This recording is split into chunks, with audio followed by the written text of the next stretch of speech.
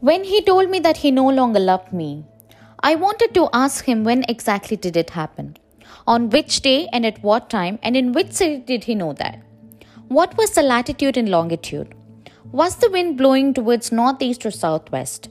I wanted to know when exactly did this happen. Did his stomach drop or his heart sink? Or did love just pop out of his brain's cortex and march unabashedly through the front door? Did he wake up in the morning feeling slightly nauseous? Did a bad cup of filtered coffee juice down his throat? Were those coffee beans aggressively conspiring against me? Or did the elevator did not work that afternoon? Did he reach work and find a yellow post that said, P.S. You don't love her anymore? Or was it printed on the company's letterhead rolled away neatly tucked underneath his red diary? Did the air smell of green apples that night? Did he drive as fast as he could possibly do? Did his car float on the clouds? Did he Instagram the damn sky? Where is that fucking picture?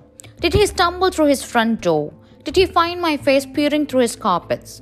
Did he find me in the whisks of 99.9% fat-free ice cream? Did he eat that ice cream? Did he use a dessert spoon?